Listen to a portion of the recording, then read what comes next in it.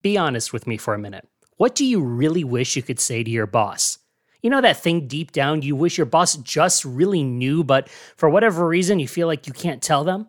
Today, I give a stranger that opportunity to express it out into the world, and hopefully everybody's boss is listening and is taking notes. Hi, I'm Matt Hayes, and this is episode number 4 of Meet a Stranger. So I ran into stranger number 4 at a coffee shop in Chicago. She told me she was leaving her old job and moving to this new position she was so excited about. You could just feel her energy. I couldn't help but be excited for her. Don't you love it when you can just feel that from somebody? But on the other side of it was also the reason why she was going to the new position. Yeah, it's a better gig that she's going to. There's more money, it's moving up the ladder. But part of it was leaving something that just didn't feel right to her anymore. It's made me think about the times I've been in a position like that in the corporate world. And I remember how there were those things I wish I could have just said to my old boss about really why I was leaving, but never felt I could really say it. So I thought I'd let her express it to me instead, and talked about what she really wanted to say in her exit interview. Take a listen. So you have a new job you're moving to? I do. I recently received a promotion, so I'll be managing a team of 6. Amazing. Yeah. So pretend I'm your exit interview.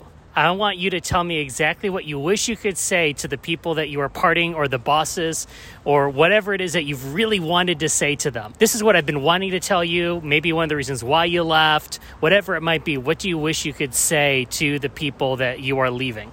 I hope in the future you pay more attention to people than self. I hope that you start taking into account others and not just self-driven KPIs, you know? Because I think the main thing that we can do when we are leading people is to be selfless. And a lot of people I'm leaving aren't selfless. And that affects other people. Because if you are working hard, you're working your ass off for someone, and you don't feel appreciated, all you feel is you just get more work, then that's not a good driver. That's not a good driver to keep someone around. That's not motivation. You know, that doesn't keep that person inspired, excited. But when you work for your people will work harder for you and even better. And that's what I'm looking forward to. How did that affect you?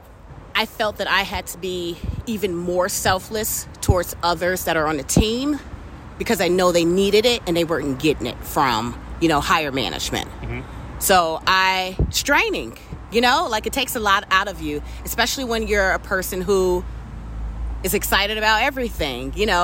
You wake up the next day, you're like, okay, anxiety, who am I going to have to help today? What am I going to have to take care of?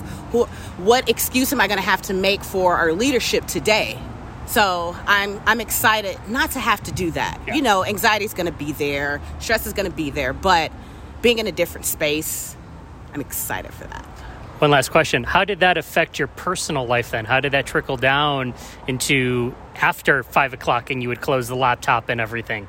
You know what? A good thing about that is I got some really good people in my life now who experienced the same thing I did, so we had that commonality.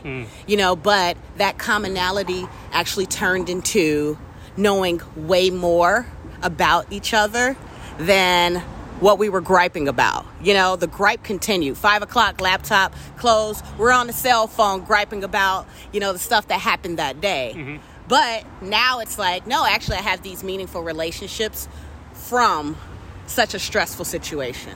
I got better friends out of this. And you probably learned something about yourself and your friends from that then as well. Yep. We can deal with crazy real good.